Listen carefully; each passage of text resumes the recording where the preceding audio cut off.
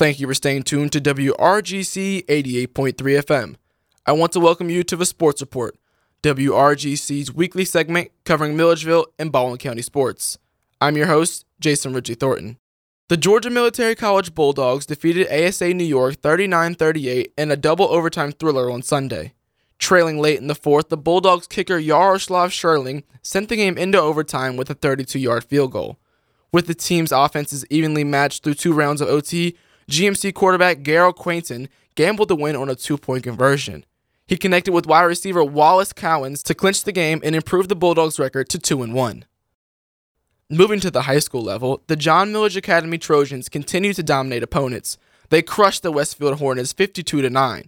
Trojan quarterback Brandon Bellflower found the end zone 5 times through the air for JMA's 5th consecutive win of the season.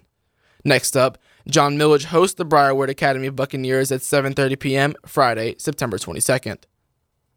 The Georgia Military College Prep Bulldogs improved to 3-1, topping the Oglethorpe County Patriots 36-19 last week. Junior Jalen Milner made an impact on both sides of the ball. He ran one in for a touchdown on offense and pulled an interception out of the air on defense.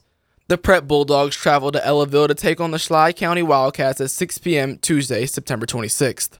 And finally, the Baldwin Braves fell to the Griffin Bears 21-16. The hard-fought loss was Baldwin's first on the year, but they'll get an opportunity to bounce back at home this week when they take on the Evans Knights at 7:30 p.m. on Friday. Thank you for listening to the Sports Report on WRGC 88.3 FM. I've been your host, Jason Ridgey Thornton.